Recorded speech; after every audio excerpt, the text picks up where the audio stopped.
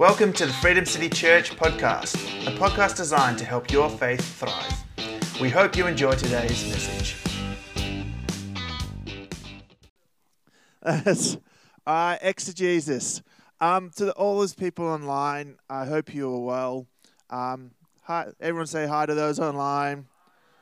Those who are unwell, we do have people unwell in the church at the moment. We have people going through things at the moment. So the things that Nisha highlighted in the prayer points, we haven't just brought them out of nothing. They've come from the church. So please pray for people within the church. We are all family, whether we're here on a Sunday morning, whether we're not here on a Sunday morning. We all, that verse Nisha was saying, when we all go through things together. We all celebrate, we grieve together. And so to those who can't make it, we're praying for your healing, and we're praying that you can be with us in the future. But you can be with us online right now. But we're going to get into exegesis. Say exegesis. Jesus is good. I feel like most people have been here for the exegesis series, so I'm going to skim through the first part because we're talking about the Bible, because the Word of God is living and active, is sharper than any two-edged sword, piercing to the division of soul and spirit, of joints and of marrow, and discerning the thoughts and intentions of the heart. We want to know the Bible more. We want to know the Word more, because Jesus is the living Word. We want to know it more, and we want to understand it more. Ways that we can do this well is we can exegete or we can eisegete. Which is the good one? Exegesis. Eisegesis is one you could do, but it's one that we would encourage you to focus your attention on exegesis instead. So what we're going to do instead is, what we're going to do this morning is we're going to exegete a passage. Exegete means to lead out of by reading a text carefully, objectively, and analytically. And so that's what we're going to do. We're going to read a passage, and we're going to create a conclusion or a meaning out of it by understanding what the original meaning of the text was. We're not going to fluff up a meaning. We're going to extract the original meaning. So who wants to do that this morning? It's great. It's been nice.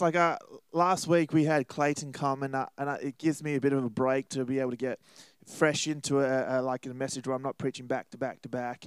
And I love being able to get into a good exegesis. To be honest, this is one of my favorite types of sermon to preach, because I'm literally just unpacking the Bible and then telling you about it, which is fun. But I think it's something that we all grow from. You know, one of the reasons why we really want to push exegesis is so you can be empowered. Because at the end of the day, you might travel with us for a season, but you'll be able to exegete for the rest of your life if you learn the tools of it.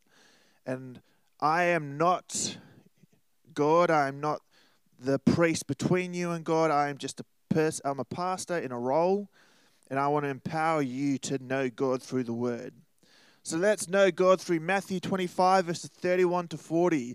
If you're a Bible bringing to church kind of person, Matthew 25, verses 31 to 40. And it is called the parable of the sheep and the goats. Sheep and the goats. And it says, when the Son of Man comes in his glory and all the angels with him, then he will sit on his glorious throne. Before him will be gathered all the nations, and he will separate people from one another as a shepherd separates the sheep from the goats. And he will place the sheep on his right, but the goats on the left. Then the king will say to those on his right, come, you who are blessed by my Father, inherit the kingdom prepared for you from the foundation of the world. For I was hungry, and you gave me food.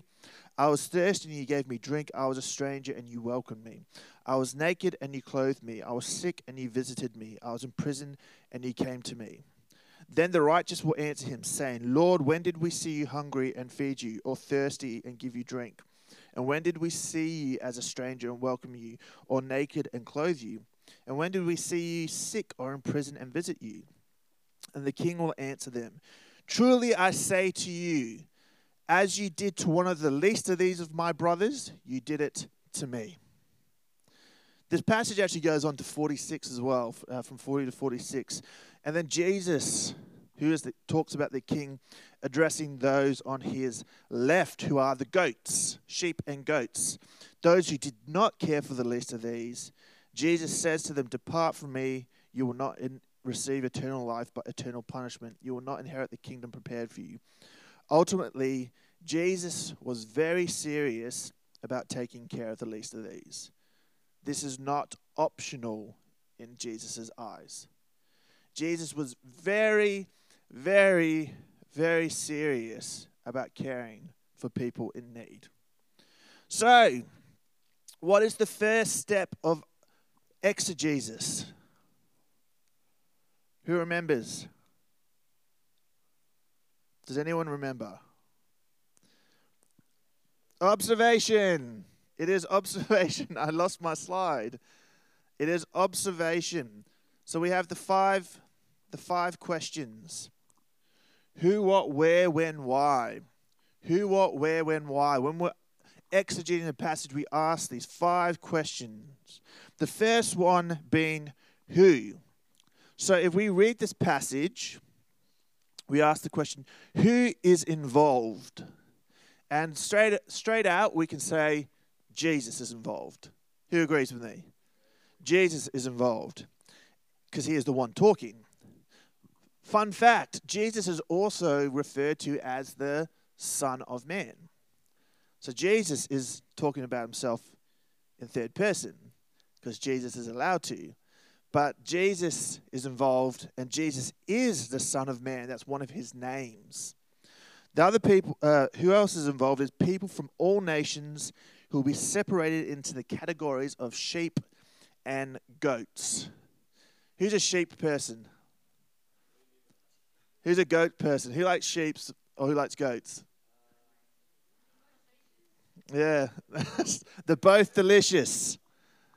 Everyone's a little bit wary because of the biblical reference to it. Which one's better in a curry? That's probably the question I should have asked. Nisha. Anyway, and the pescatarian. And there's also a reference to brothers. So in this verse, there's a reference to brothers. That what you've done to the least of these, my brothers, you do unto me. So we need to hold on to brothers in this exegesis. We need to recognize that is a significant inclusion of language there. Second question, what are they doing? So Jesus is actually talking privately to his disciples. So this is a private conversation. This is private. 12 of my disciples, come away. We're going to step around the corner and we're going to have a conversation. Meaning, this is a pretty significant conversation that Jesus is having with them. So, where are they? The third question, where? So, it's widely recognized that this conversation is happening on a place called the Mount of Olives. The Mount of Olives, which is opposite and 80 meters higher than the Jewish temple of the time. So to keep this in mind, this is all significant, this information. The Mount of Olives was a significant place of prayer and a very prominent burial site for the Jewish people. So Jesus chose a holy, traditional place to deliver something called the Olivet Discourse. Say the Olivet Discourse. Olivet Discourse. This is something that we can unpack a little bit another time. I'll talk about it later in this message, but we need to recognize that this is part of something called the Olivet Discourse. So when did this happen? That's the next question. When? It says in Matthew 26:1, it says, when Jesus had finished saying all these things, the Olivet Discourse, he said to his disciples, as you know, the Passover is 2 days away. So this happened 2 days before the Passover, just before Jesus died, because the Son of Man will be handed over to be crucified. So Passover wasn't a specific day, but started on a specific day. So it was a week-long festival celebrating the liberation of the Israelites from Egyptian slavery, which Heather led us through so amazingly earlier this year. So what Jesus shared, he shared this discourse with his disciples 2 days before one of the most significant festivals in Jewish tradition. So collate all this information. He shared it 2 days before one of the most significant festivals of the Jewish tradition. Jesus knows that he will be crucified soon, so he's passing down as much information about the kingdom of God as possible. Yeah? You following me? Then the last question we ask is, why? Why is this happening? What happens afterwards? Jesus is preparing his disciples for life without him. Jesus is preparing his disciples for life without him because ultimately, as we know, Jesus dies, he's resurrected, and then he ascends to heaven and leaves the Holy Spirit behind. The Holy Spirit comes to guide them. So Jesus needed to go so the church could be the church and spread the gospel. But first, Jesus needs to teach them as much as possible about the kingdom of God. So why this is happening is Jesus is like, hey, 2 days, Passover starts, and I will be crucified soon. I need to tell you as much as possible about the kingdom of God. Why? Because you're the ones who are then going to spread it through the power of the Holy Spirit. So Jesus is saying, all right, hey guys, come step aside. I'm going to share something extremely important with you. I need you to take note. Then what's going to happen is I'm going to leave that the Holy Spirit might come so you can go and spread the gospel through the power of the Holy Spirit. So he's downloading as much information as possible. Who goes into an exam without studying? Yeah. You know, if you're wanting to learn or you're an apprentice, you go and you learn as much as you can before you get set out on your own. So Jesus is doing this with his disciples. So those are the 5 questions of observation. So we've seen that Jesus has basically set his disciples up with as much information as possible about the kingdom of God. Then what we move into for us, and this is the part where, I don't know if you remember, but interpretation is probably the most volatile part of the message because we need to make sure that we're interpreting truly. We need to make sure that we're interpreting well because eisegesis means that I create my idea and find a verse that lines up with my idea as opposed to this is what it says, what it means, and out of it I create an application. So interpretation, what does the passage mean? And this is the part where things actually start to get a little bit complex. This is at the first reading of this passage, it seems pretty simple. Whenever you care for someone in need, it is though you're caring for me. But it says like I was saying, it says, truly I say to you, as you did to one of the least of these, my brothers, you did it to me. So what we have to focus on here is the distinction between sheep and goats and Jesus using the terminology, my brothers. The distinction between sheep and goats and Jesus using the terminology, my brothers. So for us to truly understand, we need to exegete truly. So we have the few questions that we need to ask. So the first question is what does the passage mean? So what is being said? So if we go through this and if we take into account the timeline of Jesus sharing this with his disciples and the placement of this passage, what we do is we discover an overarching meaning. This is part of the Olivet Discourse, which is a biblical passage found in Matthew 24 and 25, Mark 13, and Luke 21. It's part of something called the Synoptic Gospels, but we'll leave that for another day. But it is also known, and this is a fun fact, is also known as the Little Apocalypse. the little apocalypse. The Olivet Discourse is known as the little apocalypse because it includes the use of apocalyptic language. We'll explain what that means. But it includes Jesus' warning to his followers that they will suffer tribulation and persecution before the ultimate triumph of the kingdom of God. So this has taken a turn. This is starting to look a little bit different to what it means, what we think it means, even though I tell you it ends up probably in the place we all thought it would. So what Jesus is describing here is what the end times could look like when he returns to set up his kingdom. So what Jesus is doing, and this is what apocalyptic language is, Jesus is using language that emphasizes and lifts the veil between heaven and earth and the revelation of God and his plan for the world. So apocalyptic language lifts the veil between heaven and earth and the revelation of God and his plan for the world. So basically, the Olivet Discourse, what he's trying to get across, Jesus is saying, listen, take notice. This is super, super important because this is in alignment with what God wants to do with this world in the future, in his kingdom. So when the Son of Man comes in his glory and all the angels with him, he will sit on his glorious throne. That's in verse 31. Jesus returns and we're looking at humanity redeemed and saved and humanity condemned and lost. So that's the sheep and the goats, left and right, saved and unsaved. So Jesus is saying, when I return, you'll have two categories, sheep and goats, saved and unsaved. And basically, if you go through this casually and you read this, it seems as though salvation is a result of good works.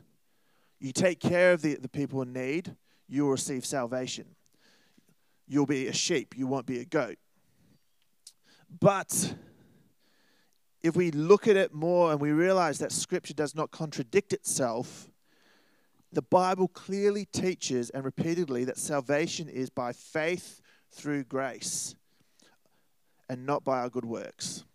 So the Scripture that we're reading makes it seem as though the sheep will be saved because they took care of the least of these. And the goats will not be saved because they did not take care of the least of these. And so it seems as though what Jesus is saying is this is the future, you have to do good works, which I believe is true, but what he's saying here is there's a distinction because there are the sheep and the goats were doing good works or acting from different places. If we read in Matthew 25:34, Jesus himself makes it clear in the parable that salvation of the sheep is not based on their works, that their inheritance was theirs since the creation of the world. So long before they could do any good works. So Jesus is saying the good works mentioned in the parable, the sheep, are not the cause of salvation, but the effect of salvation. So the parable is saying that your good works are not the cause of your salvation, but the effect of your salvation. As Christians, we become like Christ. And in Galatians 5:22, it tells us that the fruit of the Spirit is love, joy, peace, patience, kindness, goodness, gentleness, faithfulness, and self-control. Good works in your life, in a Christian's life, are the direct overflow of these traits. They're only acceptable to God because of the relationship that exists between servant and master, the saved and the Savior, the sheep and the shepherd. Your good works are the effect of salvation, not the cause of your salvation. So the core message of the parable of the sheep and goats, the meaning, is that in the kingdom of God, the apocalyptic language, the kingdom of God, the eternity, God's people will love others. Good works will result from our relationship with the shepherd. Followers of Christ will treat others with kindness, serving them as if they were serving Christ himself. The effect of your salvation. Good works are not the cause of your salvation, but the effect. So what was the author trying to say to his original readers, and how would they have understood the passage? So like I was saying, we have to understand the choice of Jesus' words, where he shared the discourse, and his overall mission. Because Jesus spent the majority of his time with Jewish people. He spent the majority of his time with Jewish people. He was Jewish. His disciples were Jewish. He recognized Jewish traditions always, even though he didn't always follow them. He revolutionized them. So our first tendency when reading this passage is to assume that its primary message is to care for everyone in need. But what Jesus was really wanting to highlight was how the church should be the epitome, the epicenter, and the example of love and charity towards each other. How the church, between itself, should be the epitome, the example, and the epicenter of love and charity towards each other. Because it says, the king will answer them, "Truly I say to you, as you did to one of the least of these, my brothers, you did it to me." My brothers are not everyone in need, but those of the same faith and beliefs. Your brothers and sisters in faith. Should we take care of everyone in need? Yes, of course. Of course we should. I'm not saying we shouldn't. I'm saying this is what the passage is saying right now. So when there is pain, hurt, suffering, persecution, will you take care of those in need? It says in John 13:35, when there is, by all people will know you are my disciples if you have love for one another. It says in 1 John 4:20-21, if anyone says, I love God and hates his brother, he is a liar. For he who does not love his brother whom he has seen cannot love God whom he has not seen. And this commandment we have from him, whoever loves God must also love his brother. Jesus' first ministry was to the Jews. It was to the Jews. It was to the world as a whole, yes, but as his first ministry was to the Jews because he was the Trojan horse to the Jewish religion. Jesus came into the Jewish religion to revolutionize and change the Jewish religion. Jesus came in not to abolish, but to fulfill the laws, to change it from the inside out. He came in so the Jewish tradition could impact the Gentiles. His first ministry was to the Jews, and his second ministry was to the Gentiles. But this is the thing about it. Jesus ministered to the Jews for the Gentiles. He came and ministered to the Jews for the Gentiles. Was he ministering to the Gentiles? As a whole, yes. For God so loved the world that whoever believes in him shall not perish but have eternal life. He came on behalf of all people, but he came through the vehicle of the Jewish church to change it from the inside out, to reach the world. The thing about it was that the Jews were God's chosen people. They were the foundation of the church. But unfortunately, the Jews were also the goats in this story. In this story, the Jews were the goats. Jesus shared this parable overlooking the temple, referencing my brothers to his Jewish disciples and making a clear and distinct point. Your religion of works is broken. Your inability to love and care for your own will hinder your ability to love and care for those who do not belong to your religion. The Jews needed to change, or they would end up not receiving the kingdom. The Jews were in danger of not receiving grace for sin because they were not people of faith, but people of works.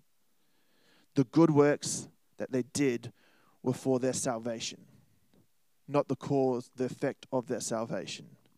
The good works were so they could attain salvation, but they were not the impact of salvation in their life already.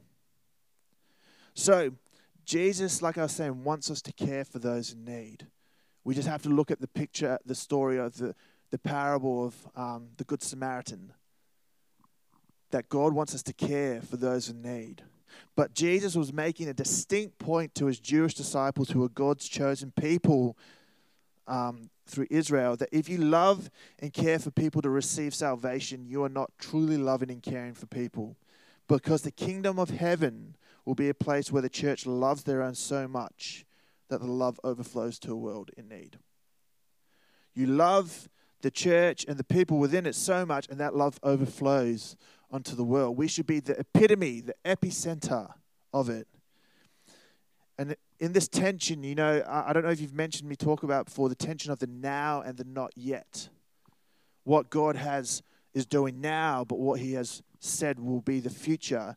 The kingdom being established, and the kingdom of Christ, when Christ returns, we are God's people, and we are to be an example of love. So now and in the future, now and not yet, we are the example of God's love to the world. And that needs to overflow from our love to one another. Because if you can sit next to someone and hold a grudge to them, yet walk out of the church and say, I love people, do we truly love people?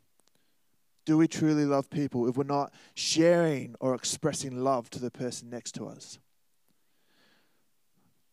What the author is trying to say to me, in Mark 12, verse 30 to 31, it says, love the Lord your God with all your heart, with all your soul, with all your mind, and with all your strength.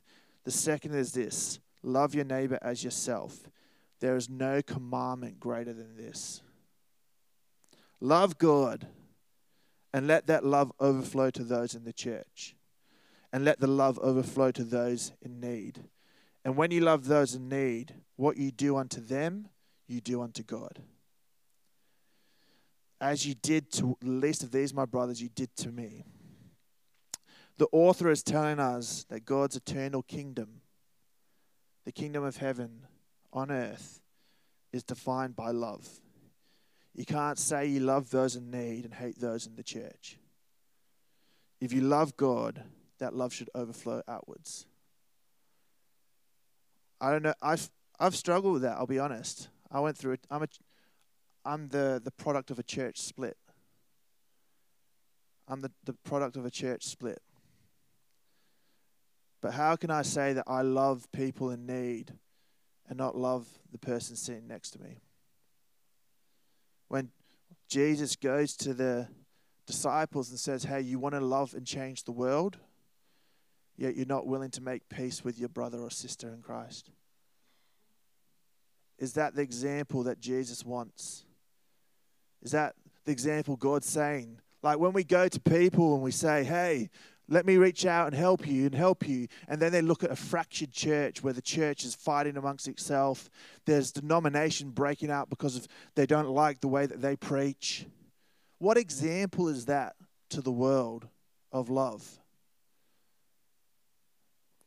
Jesus was very serious because he was coming to his own people, the Jewish people, his disciples, and saying that whatever you do to your brothers, you do to me.